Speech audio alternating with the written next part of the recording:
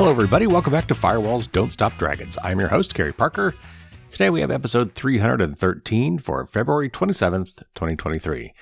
Real quick, before we get started, if you have an Apple device of any sort, iOS or macOS, you definitely need to get those updated to the latest and greatest software as soon as possible.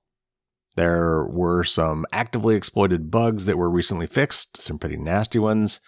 So you definitely want to make sure that your Apple devices are fully up to date.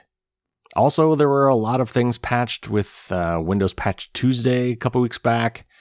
So if you've got a Windows machine, you want to get that device updated as well. Also, for those of you trying to buy my book, I apologize. I don't know what the heck is going on at Amazon or really anywhere. For some reason, the book has been hard to get. It's been out of stock at Amazon, being resold by other sellers. I don't know what's going on. That's just so weird. I have my publisher looking into it, but so far we haven't figured it out. I mean, you can always pre-order. It just might take a while to get there. I'm hoping that some of these time estimates are ridiculously too far out and conservative, but they're well into March in some cases. I don't get that. And it's not just here. It's in Europe apparently as well. Some of my patrons were telling me this. These things should be printed on demand. So I really don't get what's going on. But on the plus side, I'm starting to get reviews for the book. And so far, they are all 5 stars. That is wonderful. I still only have a handful of them, however, so I really need to get more, but man, those really help. So if you bought a copy of the book and you really like it, I would love for you to post a nice review on Amazon. But anyway, we've got a news show for you today. We're going to talk about how some TikTokers are actually hot wiring Hyundai and Kia cars. Twitter has taken a really odd step with two-factor authentication, moving the SMS-based two-factor authentication only to the paid subscriber plans. And perhaps in response to that, there are now a lot of scam authenticator apps on the App Store. There was another interesting article about how thieves were spying on people using their phones, figuring out what their passcodes are, and then stealing the phones. And then, once you've got the passcode to somebody's iPhone, you can get up to a lot of mischief. And this article will tell you all the different ways that could be really bad. Google has started to launch its first Android beta on its ad tracking overhaul, their privacy sandbox. So some of you who are Android users may start seeing this soon. The Mozilla Foundation has published a rather interesting report about how many of the top apps in both the Google Play Store and the Apple Play Store, though it's focused on the Google one, basically have false or misleading statements at least about their privacy nutrition label, their summary of what their app is supposedly doing and not doing. And then I've got an article about how supermarkets are using your loyalty card, your supermarket loyalty program, to not only track what you buy, but way, way more than that. It's pretty creepy. And then I'm going to read you part of an essay from Bruce Schneier, kind of about the state of security right now and what it's going to take for us to, significantly improve where we're at. Then I've got a Dear Carrie question. Actually, I've got a surprise guest answer to that question because they asked me something about Portmaster, and I thought, you know what? Why don't we go to the source for that one? So I've actually got Raphael, the CEO of Safing, and the maker of Portmaster, to answer that question for you.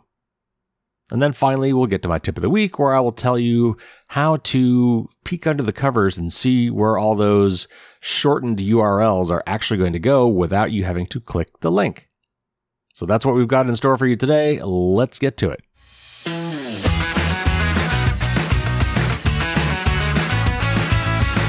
All right, first up, this is from Lifehacker, and this is about how some clever individuals have shown everybody on TikTok who cares to learn how to hotwire a modern Hyundai or Kia car. A trend that started last summer, possibly related to a TikTok challenge, is teaching people how to easily hotwire Kia and Hyundai vehicles with just a screwdriver and a USB cable. Now, the National Highway Traffic Safety Administration, NHTSA, has released new guidance for Kia and Hyundai owners on what steps they can take to protect their cars from potential theft. The TikTok trend started with a how-to video guide where a pair of masked individuals called the Kia Boys showed how to hotwire a Kia by opening the steering column with a screwdriver and sticking the USB into the ignition cylinder, which just happens to be the same size, to turn the ignition on. All Kia and Hyundai models manufactured between 2011 and 2021 don't have engine immobilizer systems installed, according to a class action lawsuit, rendering them vulnerable and targets by this manufacturer defect. In October, Hyundai came out with a $170 kit to protect the cars, with installation costs of up to $500, according to Cars.com. By December, the manufacturers were working with some police departments to provide free anti-theft steering wheel locks. Those are those big metal bars that you put onto your steering wheel that basically makes the car impossible to steer without removing the lock. Anyway, these were provided to owners of the affected Hyundai and Kia vehicles, according to Car and Driver.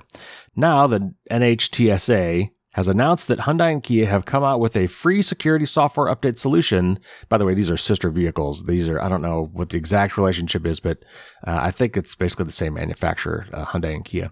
So that's why they could kind of work in concert, and that's probably why they both have the same problem. Anyway, they have a free software update solution that updates the theft alarm software to extend the length of the alarm from 30 seconds to 1 minute, which I can't believe that's terribly helpful. But it also requires the key to be in the ignition switch to turn the vehicle on, which definitely seems to be the more important response to this. According to the NHTSA statement, 3.8 million Hyundai and 4.5 million Kia are eligible for the software update. According to the Associated Press, updates for Hyundai begin first for their most popular and targeted vehicles, about 1 million of the following models later this month. And it lists the 2017 to 2020 Elantra, the 2015 to 2019 Sonata, and the 2020 to 2021 Venue vehicles. The update will be available for the remaining vehicles, including Kias, subsequently over phases for the next several months until June. Along with the software update, Hyundai is providing window stickers that alert potential thieves that the vehicle has the anti-theft protection, and I'll circle back to that in a second. You can also contact your local law enforcement to see if they are one of the 77 law enforcement agencies in 12 states providing free steering wheel locks. The NHTSA announcement urges Hyundai owner to call, and you can look the show notes up for these numbers again if you need them, 800-633-5151, and Kia owners to call 800-333-4542 for information on when and how to get their software update. All right, so the sticker thing, why would we have stickers? Well, if you're someone who's looking to steal one of these vehicles, and you're looking for one of these models of Kia or Hyundai cars, and you see a sticker on it, hopefully what that means is you would just pass that one by and not try to break in the window and then steal the vehicle, or find some other way into the vehicle, probably by damaging the vehicle to do so, to get in there and then find that the car actually can't be stolen. So to prevent the damage from the attempt to steal it, these stickers are being given out. So hopefully thieves in the know will see that sticker and pass by. Now, honestly, I would think there would be a thriving market for third-party people making similar stickers, because if I didn't have time to get my vehicle updated, I would certainly slap that sticker on anyway. This is kind of like the fake security cams. They make these, by the way. I don't know if you're aware, but you go into stores and you see those little dark glass domed cameras, or sometimes they've got like little mirrored domes. If you find them and you see them, you think, okay, those are security cameras behind those little domes. And they usually have a little flashy red LED light that indicate that they're recording or watching you or whatever. Well, there are companies that make fake ones that just have a blinky LED light. And you just put that up, and so people think you've got security cameras when you don't. Which is why mass surveillance has such a negative impact on society in general, because we act differently when we think we're being watched. But if you have a recent model Kia or Hyundai, you should definitely be talking to your dealership about this and making sure that your car, if affected, is going to be updated soon. Next up, this is from Mashable, and it's about a rather odd change that Twitter just made. To non-Twitter Blue subscribers, and Twitter Blue is their for-pay option where you pay so much money a month and you become a official Twitter Blue subscriber, and you get a little badge next to your name that says you're special. Anyway, so for non-Twitter Blue subscribers, those users now have 30 days to get on the Blue train or risk having their SMS two-factor authentication turned off. The new policy from Twitter and CEO Elon Musk was alluded to in a tweet by Platformer's Zoe Schiffer early Friday afternoon. The news is all but official now, according to an updated blog post on Twitter's website. The post admits that while SMS is a popular form of 2FA, and wait till you hear the numbers on that in a minute, it can be easily abused. Thus, the platform is locking the privilege of using its worst form of authentication behind an $8 subscription, or $11 if you use an iOS device. And I'll come back to that in a minute as well. The site then suggests that non-Twitter Blue subscribers, quote, consider using an authentication app or security key method instead, unquote. So it's either that or wait until Twitter turns it off for you on March 20th. As Twitter points out, SMS 2FA is not required to log into the app, but it is one of the platform's most used forms of authentication. According to Rachel Toback on Twitter, based on the site's own transparency data, only 2.6% of the platform's users have two-factor authentication, and the vast majority of them, 74%, use SMS authentication. One big reason a company might put SMS authentication behind a paywall, as The Verge's Sean Hollister points out, is that sending SMS messages costs money. Twitter is in desperate need of money, and it's been the plan since the billionaire took over to phase out SMS entirely anyway. But it seems, at least for now, Musk has found a way to at least monetize SMS. Considering that Twitter Blue subscriptions are making less than we thought, SMS authentication might be phased out entirely in the near future for all users. Okay, so a couple quick things there. First of all, it says that SMS is a popular form of 2FA. Sure, I guess if among the 2.6% of people who actually use two-factor authentication, yeah, sure, 74% of them use SMS-based authentication. Okay, I guess that makes it popular. But it just blows my mind that people will not use two-factor authentication. It's, well, until this, it was free, and it adds so much more security to your account. I mean, I suppose for most people, they don't really care about those social media accounts. They really should, though, if they have any kind of a following whatsoever, because if that account is hacked, then, your reputation could be trashed. They could be used to scam other people. It can even be used to attack other accounts. So one key takeaway from this is, my goodness, if you're not using two-factor authentication for your important accounts, which include email and social media, you absolutely should be doing that. But I will confirm that two-factor authentication is much better with an authentication app. I use Authy personally. Google Authenticator is probably the most popular one, but any place that can use Google Authenticator can also use Authy. There are some other really good ones too that I actually need to spend some more time looking at. Apple actually has a built-in two-factor authentication app. I have not tried it yet, believe it or not, but that sounds like it could be interesting. Of course, if it's Apple, it might be limited, like maybe it would only work if you're using Safari. Not sure, I need to look into that. For Android users, there's one called Aegis, A-E-G-I-S, that is very popular. And there's another one for Apple called Raivo, R-A-I-V-O, OTP. Those look interesting, but personally, I've been very happy just using Authy. All right, so this next article, which is related to the previous one, is from 9to5Mac. Twitter's latest bonehead move has led to a flurry of scam authenticator apps, with at least one of them using App Store advertising to figure prominently in search results, and then sending all scanned QR codes to the developer's analytics service. There's a whole array of others that appear to be free, but then require in-app purchases in order to scan QR codes. Twitter last week came up with a bright idea of selling account safety as a chargeable service by putting SMS-based two-factor authentication, or 2FA, behind the Twitter Blue paywall. Admittedly, SMS 2FA is horrible, leaving all your secured accounts vulnerable to SIM swapping attacks. If Twitter were simply dropping support for this and asking everyone to use an authenticator app, that would be one thing. Instead, Twitter is giving the impression that SMS is a premium option by charging for it. This has created the perfect opportunity for scam authenticator apps to separate non-techies from their money or even from their accounts. Developer and security researcher Mysk, that's spelled M-Y-S-K, and we've quoted this researcher before, quickly spotted a whole bunch of suspiciously similar apps, all of which demand an in-app subscription purchase in order to scan QR codes. And this is a quote from Mysk, quote, "The timeless art of authenticators. All these authenticator apps are free and offer in-app purchases. You install them to discover that you can't scan any QR codes until you subscribe. $40 a year with 3 days free trial. The apps are very similar," unquote. And there's actually a picture, by the way, of all these apps icons, and they are almost identical. He was quickly able to find a dozen of them and questioned why they weren't spotted in app review, and that means by Apple's app review, the process by which an app gets approved to go into the store. At least one of these tries to force you to subscribe even if you tap the close box. And this is another quote from Misk. Quote, "Let me show you something interesting. This app was released on February 19th of 2023 and ranks 5 for Authenticator app in the US App Store. As you can see from the video, once you tap on X to close the paywall, you will get triggered in subscription confirmation," unquote. And if you watch the little video that he posted on Twitter, basically there's a pop-up that says, all right, it's going to cost you money to do this, click continue. And then if you, instead of clicking continue, find the almost invisible little X at the upper left where you're trying to close that window, it then takes you immediately to the point where you're paying for the subscription, like double tap here to confirm that you're buying this. And thankfully, there's still a point right there where you can cancel, but man, that's sleazy.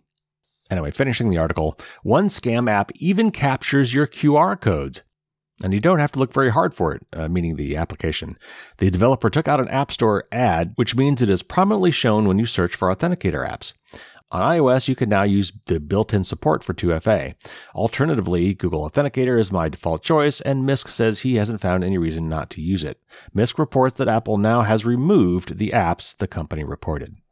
So that's good. I mean, that is kind of how this process sometimes works. They slip through the cracks. They get through the phase where Apple reviews these things. I mean, you know, who knows how many thousands of apps are submitted to Apple App Store every day. And they try to get them in as quickly as possible. I'm sure that a lot of these processes are automated. They look for, you know, really big red flags, and then some of them still get through. And so then what happens is they get reported and they get taken down. And then I hope, and I don't know if I've ever seen this happen, but I hope that what happens then is if somebody has installed that app, they might get a warning next time they try to run it. But actually, I'm not sure that's true. But at least other people won't be able to download it and install it. So anyway, go with what you know. Authy is the one I use. Google Authenticator, you know, other than privacy, is fine. And Apple has built-in support for this now too. I need to look into that, and maybe I'll do some sort of a tip of the week on that down the line. But while this article and the previous one, I guess, both really pile on and saying that SMS-based two-factor authentication is horrible. It's not horrible. It's just not nearly as secure as using an app. And the problem is that SMS itself is really not that secure. It's based on your phone number. It's based on your cell phone account. If I can manage to go to the store and get a phone in your name, like, you know, I say I lost my SIM card or somehow managed to clone your SIM card, then I am you. I can act as you. I can get all your messages. I can make phone calls and send messages in your name. You know, my phone becomes your phone. And that means that whenever something sends you a two-factor authentication token via SMS, that the bad guy with the cloned phone has that code now too. So the problem really is with the SMS part of that. Two-factor authentication is great. Having two-factor authentication, even SMS-based two-factor authentication, is way better than not having any two-factor authentication at all. But almost everybody now supports using a Authenticator app like Google Authenticator. And again, if it says Google Authenticator, sometimes it says it by name, kind of like Kleenex is kind of used interchangeably with tissues. Any time-based PIN code app, TOTP, time-based one-time password app will work in that case.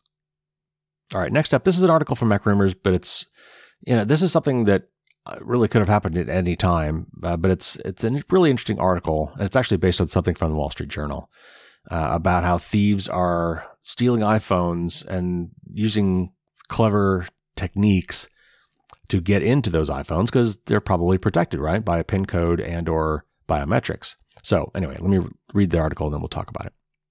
An in-depth report published today by the Wall Street Journal highlights instances of thieves spying on a victim's iPhone passcode before stealing the device in order to gain access to the device, data, and money.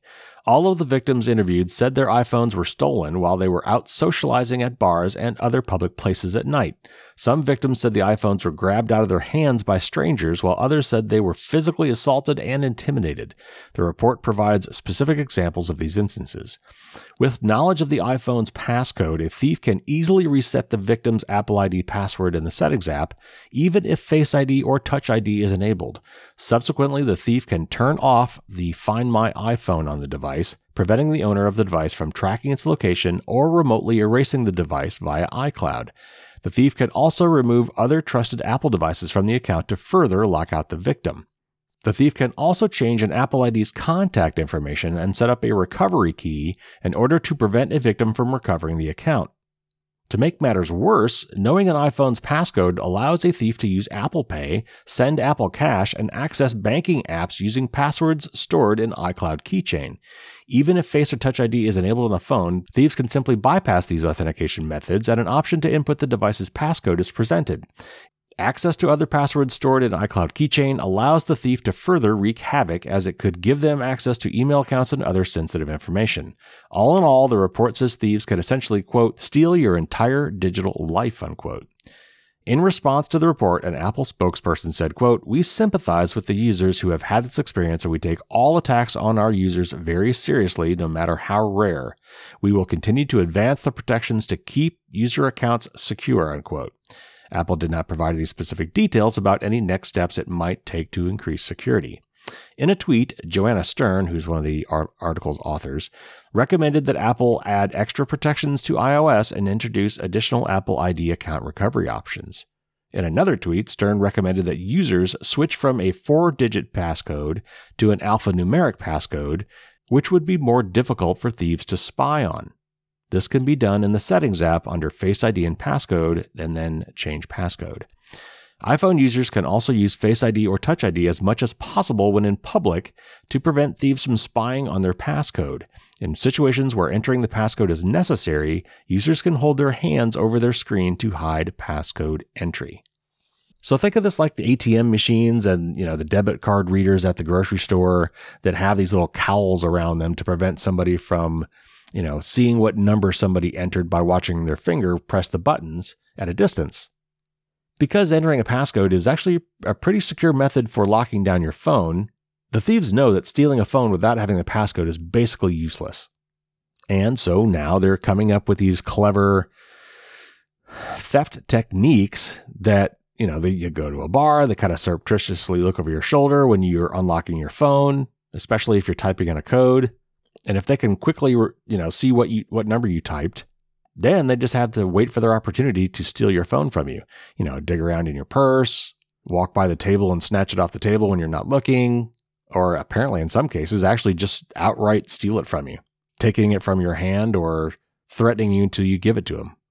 Now, the article did mention one thing about removing trusted Apple devices from your account, and that is because let's say you've got an iPad at home and someone steals your phone. Well, if you still got a trusted Apple device, a device you have registered with Apple, then that device can be used to recover your account. Let's say the bad guy steals your phone, gets into it using the passcode they saw you type in over your shoulder, and then they change your iCloud password.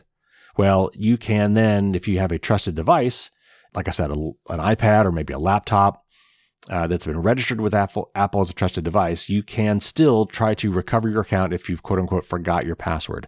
In this case, it's because somebody changed it and you don't know it anymore. But again, if the thief knows what they're doing, and most of these thieves that are going to go to these kind of measures probably do, they know that as soon as they steal that phone, if they can get into it with your passcode, then they need to quickly undo a lot of the security protections on your Apple devices. Change your iCloud password, remove any other trusted devices from your account so that you can't recover them, create a new recovery key for your account in case you've already created one. If they create a new one, I think it replaces the old one. So they would quickly, probably as soon as they can, go through all these processes to try to unwind all of the security protections that are on your account. And if you're out at a bar somewhere, what are the chances you're going to be able to get home and try to recover your account before the bad guys have done it already? So anyway, I don't want to make you paranoid about this. Theft is always a problem, but your iPhone is really the cornerstone to your digital life, and it's got access to so many important things. You really need to protect that device. So you absolutely need to lock it, which I think now is mandatory anyway, but you really want to consider having something better than just the standard 4-digit passcode to make it harder for someone, looking over your shoulder or at a distance or, watching you type on your phone to be able to figure out what it is you're typing and then using that against you if they can find some way to actually steal your phone. All right, next up, this is from The Verge. Around this time last year, Google revealed it was working on a multi-year initiative to improve privacy and remodel ad tracking on Android phones, bringing the mobile platform in line with Apple's app tracking transparency feature for iOS. And I would take issue with the fact that they're in line, but anyway, let me continue. Following the release of an early developer preview last April, Google has said the first beta for Privacy Sandbox on Android will start rolling out tomorrow to a limited number of Android 13 devices, allowing users and developers to test the new technology in the real world. Access to the beta will expand, quote-unquote, over time, and devices selected to participate will receive an Android notification informing users of their eligibility. The Privacy Sandbox on Android is a set of tools that aim to create a new standard for how advertisers and websites access information about consumers without compromising user privacy. Android devices are currently assigned a unique user-resettable Android advertising ID, which is used to track user behavior and build a personal advertising profile that can be used by app developers. The Privacy Sandbox aims to replace this advertising ID with privacy-preserving APIs, or application programming interfaces, which Google claims will limit user data being shared with third parties and remove cross-app identifiers while still supporting personalized ads. The Privacy Sandbox on Android shares some similarities with Google's Privacy Sandbox for the Web project, which aims to begin phasing out third-party cookies in Chrome by 2024. And by the way, they've pushed that deadline out several times now, so I'm not sure if it'll stay in 2024. We'll see. Google says that the two projects share a, quote, common vision of enhancing user privacy while supporting key business capabilities, unquote, but use distinct technologies and will be developed independently. Users selected to participate in the beta can manage which of their personal interests ads can target by going to the Privacy Sandbox section of settings. For example, if you're seeing ads for camping gear and sleeping bags, then Android may have presumed from your downloaded apps and app activity that you'd be interested in quote-unquote outdoors topic, which you'll be able to see listed in this view. Users can block topics they don't want to be targeted for and opt out or back into beta participation at any time. So I'm going to reserve some judgment about this until I know more about it. But from what I've seen so far, Google is trying its best to find a compromise solution here where it can still collect information about you based on things that you do, not just self-reported interests, but, monitor what you do to try to figure out what you might be interested in through inference, watering that down into categories that shouldn't be controversial, like sexual orientation, gender, race, medical problems, things like that. And instead kind of put you in these anodyne things like, outdoors or cars or sports, things like this. And then also do that in such a way that you cannot be personally identified. We will see how well this works. We will see if they backslide. We'll see if they take it too far. And, the privacy erodes over time, which, has certainly happened in the past. But, they're trying. I'll give them some credit for that. We'll see how well this turns out. So anyway, if you're an Android 13 user, if you're one of the lucky few, you might be getting a notification soon. And this is what that would be about if you do. All right, just a few articles left, but these ones are a little bit longer. So hang with me there. I think they're important. This one is from the Mozilla Foundation, the company that makes Firefox. And it's about data privacy labels in the Google Play Store, which is similar to the quote-unquote privacy nutrition labels that Apple put in the Apple App Store. This is a way to quickly summarize for users when they're trying to figure out which apps they want to install and maybe which ones they might want to avoid, what the privacy implications are for a given app, what kind of data it stores, who it shares it with, and these kind of things in a nice little summarized way to give you a quick check on the privacy policy instead of having to read the whole privacy policy. But unfortunately, it has its downsides. So that's what this article is about. Google Play Store's data safety labels would have you believe that neither TikTok nor Twitter share your personal data with third parties. The app's privacy policies, however, both explicitly state that they share user information with advertisers, internet service providers, platforms, and numerous other types of companies. These are two of the most egregious examples uncovered by Mozilla's Privacy Not Included researchers as part of a study looking at whether Google Play Store's new data safety labels provide consumers with accurate information about which apps collect, use, and share personal data. And nearly 80% of the apps reviewed, and hold on to judgment because it's a very small set of apps, Mozilla found that the labels were false or misleading based on discrepancies between the app's privacy policies and the information apps self-reported on Google's data safety form. Researchers concluded that the system fails to help consumers make more informed choices about their privacy before purchasing or downloading one of the store's 2.7 million apps. The study, called See No Evil: How Loopholes in the Google Play Store's Data Safety Labels Leave Companies in the Clear and Consumers in the Dark, uncovers serious loopholes in the data safety form, which make it easy for apps to provide false or misleading information. For example, Google exempts apps sharing data with quote-unquote service providers from its disclosure requirements, which is problematic due to both the narrow definition it uses for service providers and the large amount of consumer data involved. Google absolves itself of the responsibility to verify whether the information is true, stating that apps, quote, are responsible for making complete and accurate declarations, unquote, in their data safety labels. For the study, Mozilla compared privacy policies and labels of the 20 most popular paid apps and the 20 most popular free apps on the Google Play Store. So 40 total apps. Each app was then assigned a rating of poor, needs improvement, or okay.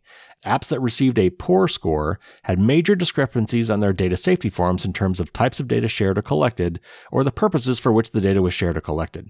Apps that earned an okay score had privacy policies that were closely aligned with their disclosures on the data safety form, and apps that were graded with needs improvement fell somewhere in the middle.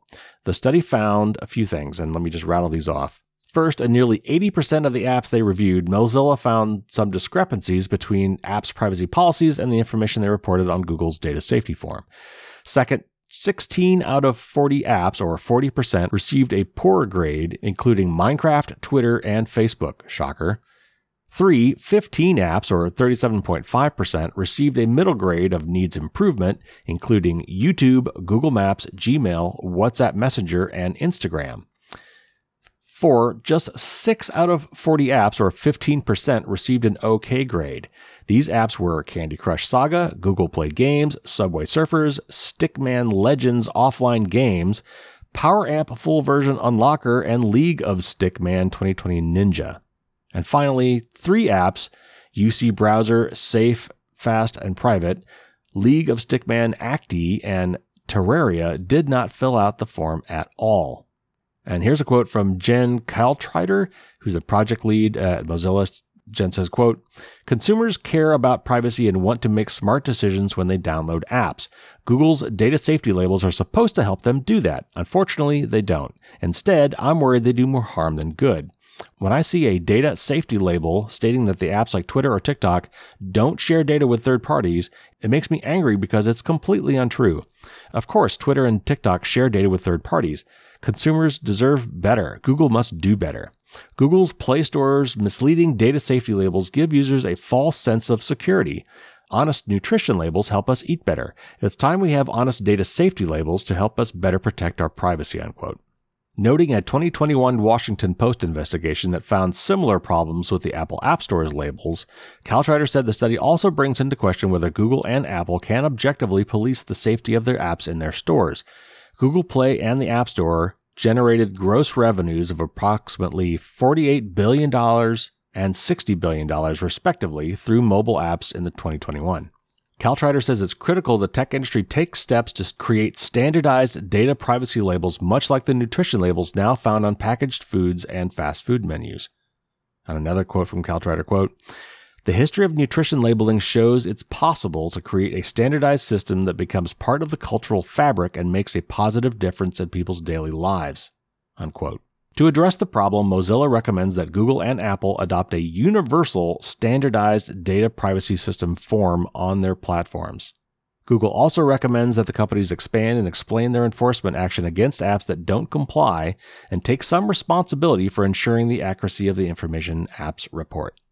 So I think it's great that we've got watchdogs out there holding these guys accountable. I applaud both Google and Apple for trying.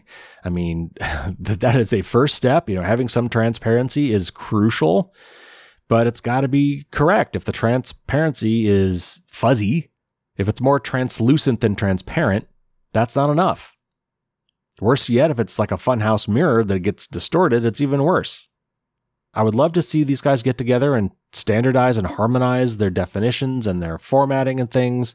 That would just help everybody. Of course, the government could step in and just mandate this. That's how we got nutrition labels on food.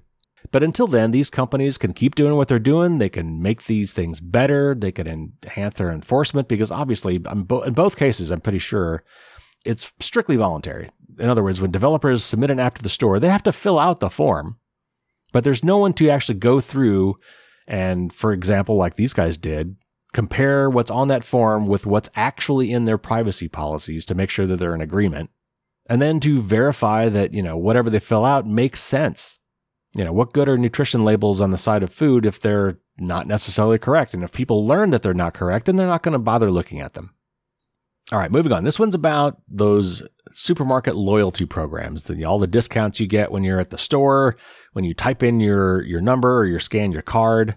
As I'm sure most of the people listening to this podcast have already figured out, it's not just about getting discounts. There's something in this for the grocer as well.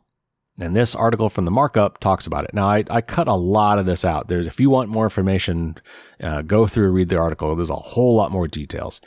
But this is what I thought the most important parts were. When you hit the checkout line at your local supermarket and give the cashier your phone number or loyalty card, you are handing over a valuable treasure trove of data that may not be limited to the items in your shopping cart. Many grocers systematically infer information about you from your purchases and quote-unquote enrich the personal information you provide with additional data from third-party brokers, potentially including your race, ethnicity, age, finances, employment, and online activities. Some of them even track your precise movements in the stores. They then analyze all this data about you and sell it to the consumer brands eager to use it to precisely target you with advertising and otherwise improve their sales efforts. Leveraging customer data this way has become a crucial growth area for top supermarket chain Kroger and other retailers over the past few years, offering much higher margins than milk and eggs. And Kroger may be about to get millions of households bigger. In October of 2022, Kroger and another top supermarket chain, Albertsons, announced plans for a $24.6 billion merger that would combine the two top supermarket chains in the U.S., creating stiff competition for Walmart, the other top seller of groceries. U.S. regulators and members of Congress are scrutinizing the deal, including by examining its potential to erode privacy. Kroger has carefully grown two, quote-unquote, alternative profit business units that monetize customer information, expected by Kroger to yield more than $1 billion in quote-unquote profits opportunity. Folding Albertsons into Kroger would potentially add tens of millions of additional households to this data pool, netting half the households in America as customers. While Kroger is certainly not the only large retailer collecting and monetizing shopper data through the use of loyalty programs, the company's evolution from a traditional grocery business to a digitally sophisticated retailer with its own data science unit sets it apart from its larger competitors like Walmart, which also collects, analyzes, and monetizes shopper data for brands and for targeted advertising on its own retail ad network. This is a quote from John Davison from the Electronic Privacy Information Center, or EPIC, who I have interviewed before. And John says, quote, "I think the average consumer thinks of a loyalty program as a way to save a few dollars on groceries each week. They're not thinking about how their data is going to be funneled into this huge ecosystem with analytics and targeted advertising and tracking. And I also think that's by design," unquote. So what does Kroger collect and how? As a Kroger shopper, your information can be collected both online and in person in their stores. When you enter a store, if you have a Kroger app on your phone, Bluetooth beacons may ping the app to record your presence and may send you personalized offers. Your location within the store can be tracked as well. Kroger says your consent is required and the location tracking stops when you leave. Kroger also says that in quote-unquote select locations, store cameras are collecting facial recognition data, and this is indicated with signs noting the use of this technology. At the register, if you use your loyalty membership, such as Kroger Plus or Boost, detailed information about your purchases gets added to your shopping history, tied to a unique household identifier. And if you're shopping online at Kroger.com, third-party trackers send your product page views, search terms, and items that you've added to your shopping cart to Meta, who owns Facebook, Google, Bing, Pinterest, and Snapchat. According to the Kroger privacy policy, the company will, quote, "only collect information when needed for a particular purpose," unquote. That's pretty vague. Here is some of the information that the company says it may collect depending on the specific customer. Personal information. Information you provide when you sign up for the loyalty program. Name, email address, mailing address, phone number, membership ID, and unique household identifier. Purchase history. Historical in-store and online shopping purchases with no time limits on how long the information is kept while you are a member. Location. Your precise physical location in the store with your consent, including when you enter and leave a store. Financial and payment information.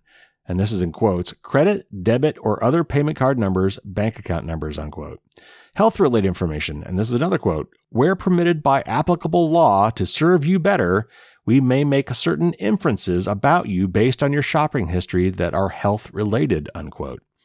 Mobile device data, mobile advertising ID, IP address, browsing data, use of tracking pixels and cookies. Demographic data, quote, age, marital or family status, including whether your family includes children, languages spoken, education information, gender, ethnicity and race, employment information, and other demographic information, unquote. Biometric data, facial recognition, and select location with signs providing notice. Behavioral inferences, quote, we create inferred and derived data elements by analyzing your shopping history in combination with other information we have collected about you to personalize product offerings, your shopping experience, marketing messages, and promotional offers, unquote. The company says in its privacy policy that the data collection is used to fulfill shopper requests, personalize product offerings, improve services, and, quote, support our business operations and functions, unquote. Kroger notes in disclosures to the Securities and Exchange Commission that, quote, third-party entities do not have access to identifiable customer data, unquote. So what can you do about it? Thanks to various state privacy laws, residents in California, Nevada, and Virginia can opt out of data sales, but still remain a member of Kroger's loyalty program and continue to receive discounts. You can request to opt out here, and of course that's the link that you would need to go to the show notes to find so you can click on it. California and Virginia residents can also request a copy of their data and request that their data be deleted. Phil Lempert, who's the founder and editor of Supermarket Guru, suggests that there may not be much you can do as an individual if you want to avoid being tracked. And this is a quote from Phil, quote, I would just say that if you're concerned about privacy and a supermarket or any retail store being able to sell your data, don't sign up for the frequent shopper card and pay with cash, unquote. All right, so I'm guessing that you've probably guessed at some of these things. And if I had asked you these questions, you would probably have said, yeah, they're possibly doing that, or they could be doing that. But it's quite another thing to actually hear that they are doing these things, to see the full list of all the things that they're doing, or at least all the things we know they're doing, and then realize how much information that these companies are collecting on this. And this, I'm picking on Kroger here, and just to make sure that you understand that, when you sign up for these, loyalty cards at grocery stores, that you really are basically opting in for just another massive level of surveillance by these companies. And they are selling it to other people. They're certainly giving feedback, what you might call analytics data back to all the brands that they support in their stores. Coke and Pepsi want to know what people are doing in their stores, what products they're buying, what other products they're buying that it might be related. They might want to, do some advertising campaigns with. But they want to know how long you linger in certain areas of the store. They want to know which end caps are getting the most attraction. How long do people spend in the store? What is their typical path through the store? So they know where to put the hot items to make sure that they get seen. Look, I understand. I understand why they want this information. I understand that they want to sell more products and they want to sell information to other companies who want to sell products. I get it. This is welcome to capitalism. But the only reason that they can collect and use all this data right now is because there's no laws saying they can't. And one other thing you might try, just for grins, and I would be curious to know how often this actually works. But one really fun, quote unquote, solution I have seen to this is to basically use someone else's number as your loyalty card. Find someone else's number that works. But the fun one is to use, pick your local area code, whatever that is. And then for the phone number, use 867-5309. And if you are anybody who lived through the 80s, that number should have immediately rang a bell for you, because that is the number of Jenny, according to Tommy Tutone, a one-hit wonder from the 1980s. But apparently that number is so well known that several people in various markets have given that out as their number to try to give them a false number, and such that if you go to a store and they say, "What's your phone number for your discount code?" try giving them that number. It might just work. And then they won't be tracking you. This will all be going into some bucket of useless data. And of course, something else you could do if you want, you could try to get yourself a burner number or something where you can use for all these various loyalty programs and things that are keyed in by your phone number. You could try that as well. But I personally love the idea of using Jenny's number. That would be just too fun if that worked. I actually need to try that at my local supermarket and see if that works. All right, one more article, and this one is a little philosophical, but I thought it was important, and I wanted to read you part of it.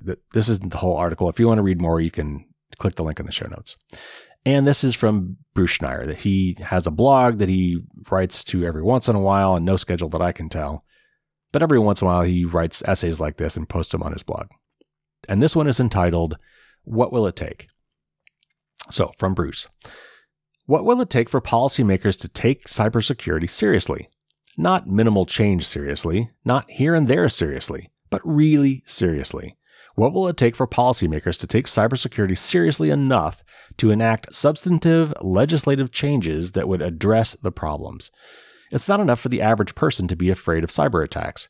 They need to know that there are engineering fixes, and that's something that we can provide. Even the most spectacular failures don't affect 99.9% of the country. Why should anyone care if the Chinese have his or her credit records, or if the Russians are stealing data from some government network?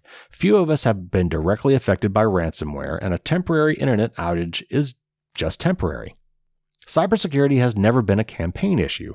It isn't a topic that shows up in political debates. This just isn't an issue that most people prioritize or even have an opinion on. So, what will it take? Many of my colleagues believe it will have to be something with an extreme emotional intensity, sensational, vivid, salient, that results in large-scale loss of life or property damage. A successful attack that actually poisons a water supply, as someone tried to do in January by raising the levels of lye at a Florida water treatment plant. And by the way, that one was caught early and prevented. Or an attack that disables internet-connected cars at speed, something that was demonstrated by researchers in 2014. Or an attack on the power grid, similar to what Russia did to the Ukraine in 2015 and 2016. Will it take gas tanks exploding and planes falling out of the sky for the average person to read about the casualties and think, that could have been me? Here's the real problem. For the average non-expert, and in this category I include every lawmaker, to push for change, they not only need to believe that the present situation is intolerable, they also need to believe that an alternative is possible. Real legislative change requires a belief that the never-ending stream of hacks and attacks is not inevitable, that we can do better. And that will require creating working examples of secure, dependable, resilient systems. We, and again I think he's speaking as we as engineers, need to demonstrate that it's possible to build systems that can defend themselves against hackers, criminals, and national intelligence agencies, secure Internet of Things systems, and systems that can reestablish security after a breach. We need to prove that hacks aren't inevitable and that our vulnerability is a choice. Only then can someone decide to choose differently. When people die in a cyber attack and everyone asks what can be done, we need to have something to tell them. We don't yet have the technology to build a truly safe, secure, and resilient internet and the computers that connect to it. Yes, we have lots of security technologies. We have newer research ideas and products that aren't successful because the market still doesn't reward security. We have even newer research ideas that won't be deployed again because the market still prefers convenience over security. What I'm proposing is something more holistic, an engineering research task on par with the internet itself. The internet was designed and built to answer this question: can we build a reliable network out of unreliable parts in an unreliable world? It turned out that the answer was yes, and the internet was the result. I am asking a similar research question. Can we build a secure network out of insecure parts in an insecure world? The answer isn't obviously yes, but it isn't obviously no either. While any successful demonstration will include many of the security technologies we know and which would see wider use, it's much more than that. Creating a secure internet ecosystem goes beyond old school engineering to encompass the social sciences. It will include significant economic, institutional, and psychological considerations that just weren't present in the first few decades of internet research. Cybersecurity isn't going to get better until the economic incentives change, and that's not going to change until the political incentives change. And political incentives won't change until there is a political liability that comes from voter demands. Those demands aren't going to be solely the results of insecurity. They're also going to be the result of believing that there is a better alternative. It is our task to research, design, build, test, and field that better alternative, even though the market couldn't care less right now. So I thought that was a really good article. And as always, Bruce has a very thought-provoking take on things and thinks of things at a much higher level than most people are. And I think this is 100% correct. We haven't really had, at least here in the United States or in much of the world, we haven't really had cybersecurity incidents that are so egregious, cause so much damage or loss of life, that people finally say, all right, enough is enough. And yet there have been a lot of problems. I think part of the issue, too, that he doesn't really talk about is a lot of these problems aren't directly tied to what people think of as cybersecurity. Even if the news story kind of labeled it as a hack, I still don't think people are seeing the bigger picture that, having better cybersecurity, having more resilient systems, having systems that are not as easy to be hacked, or when they are hacked, don't fall over as badly as some of the ones we have today do. I don't think we've put together the idea that all these things are related and could have been avoided had we spent enough time and money on these things ahead of time. We're very reactionary. We're not proactive enough.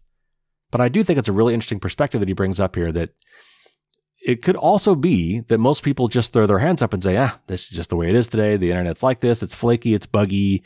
Data breaches are going to happen. Hacks are going to happen. All we can really do is react and move on. And I think what Bruce is saying is, no, it doesn't have to be that way. And I think the analogy with the internet is a good one. I mean, he's exactly right. The internet was built to let all these computers talk to each other in a very robust and resilient way, assuming, and in fact, back then, and knowing that the network was going to be flaky. There were going to be outages. Someone's going to take a backhoe and cut that fiber optic cable. Systems are going to go down. We need to be able to route around those things. We need to have redundancy and other resiliency mechanisms. And Josh Corman was talking about this too when we talked about this last year. Resiliency, robustness. These are the kind of things we should be searching for and implementing and architecting. These are things like the internet resiliency mechanisms, the technical resiliency that is built into the internet for routing, can also be done for security. And he's also right that this is not just a technical problem. There are some technical solutions that we need to be looking at, that we should be investigating and researching and putting time and effort into and deploying. But there are psychological and political and economic aspects to all of this stuff as well. All of those things need to be aligned.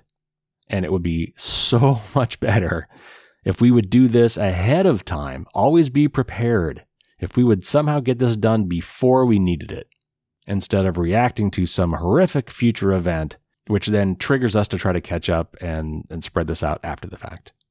Okay, so I will get off the soapbox, but I thought that was really interesting. Again, it was a longer article. If you want to read the whole thing, go to the show notes and click the link. Okay, so time for Dear Carrie. And this was a question that I got from Victor from Amsterdam.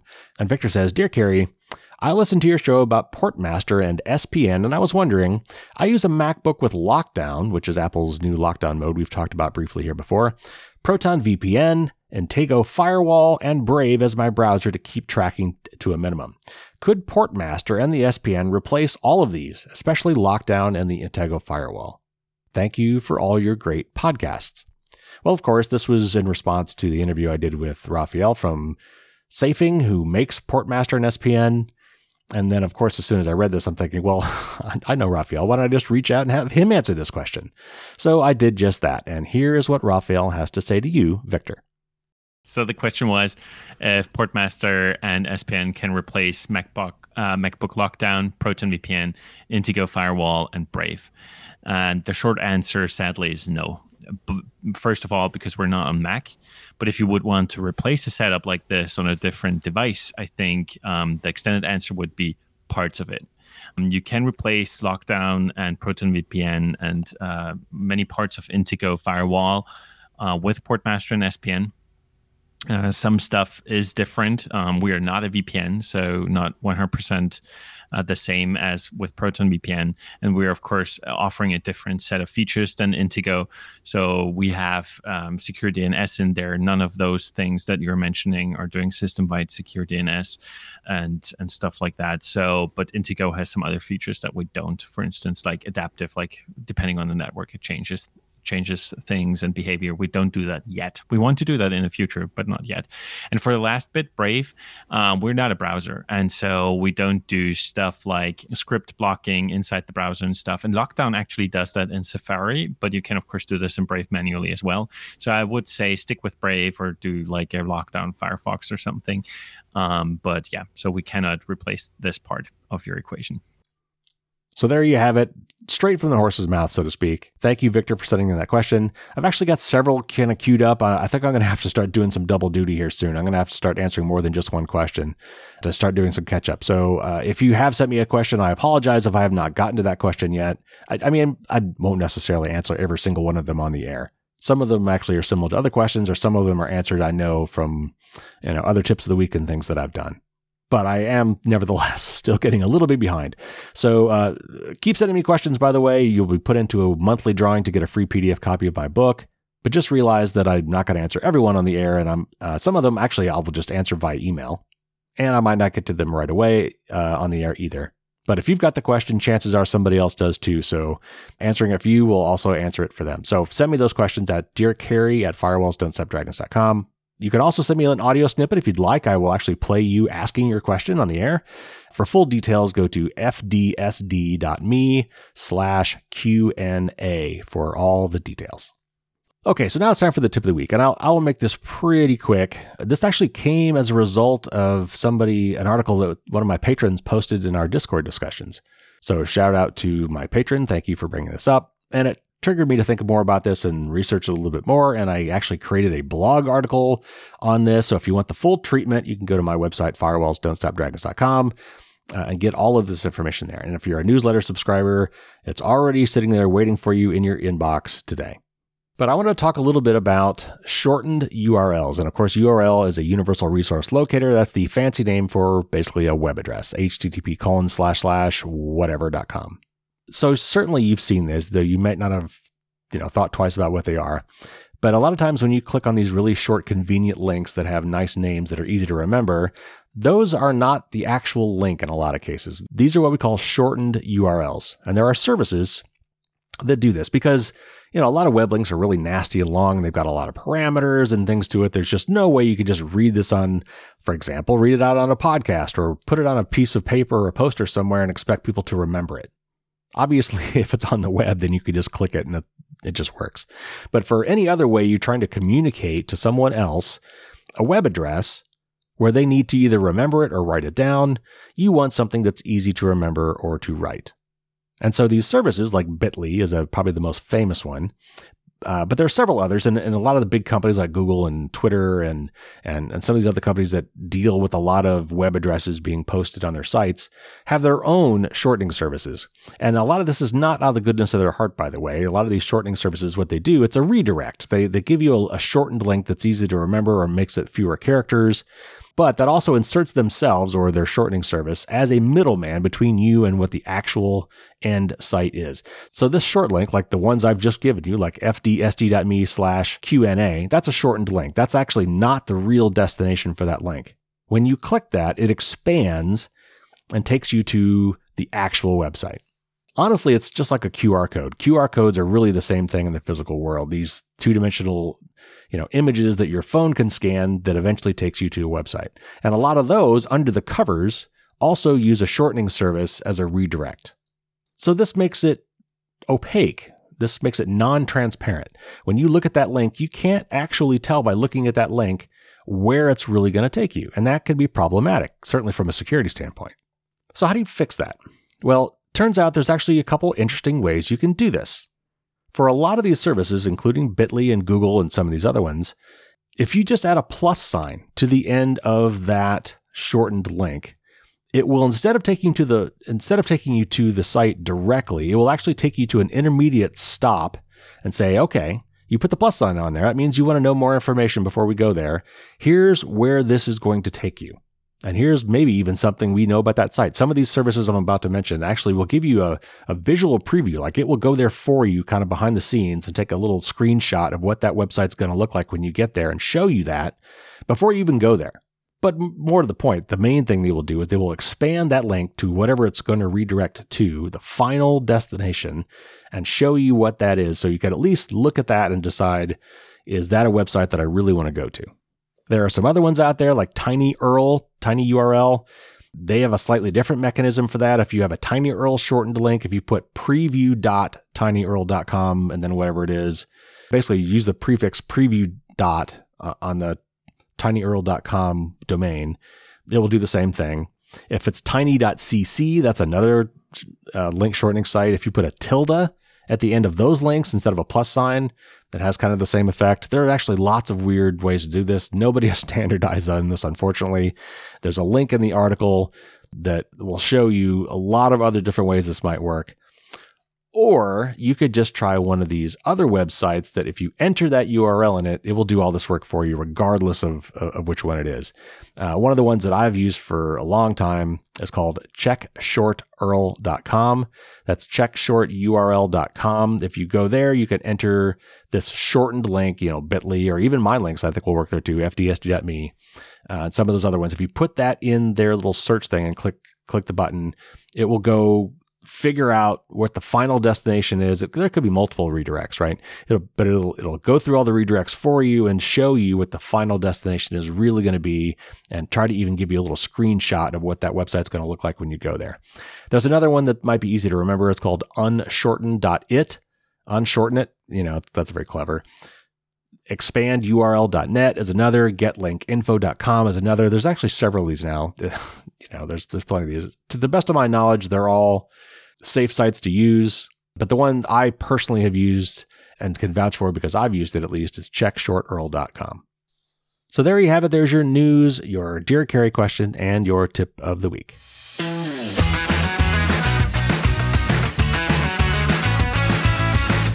All right, everybody, that's going to do it for this week. Again, the merch store is open for business. If you want to buy some really cool Firewalls Don't Stop Dragon swag, you like my Castle and Dragon logo, you can slap that puppy on all sorts of interesting stuff. Hats, shirts, tote bags, stuffed animals, you name it.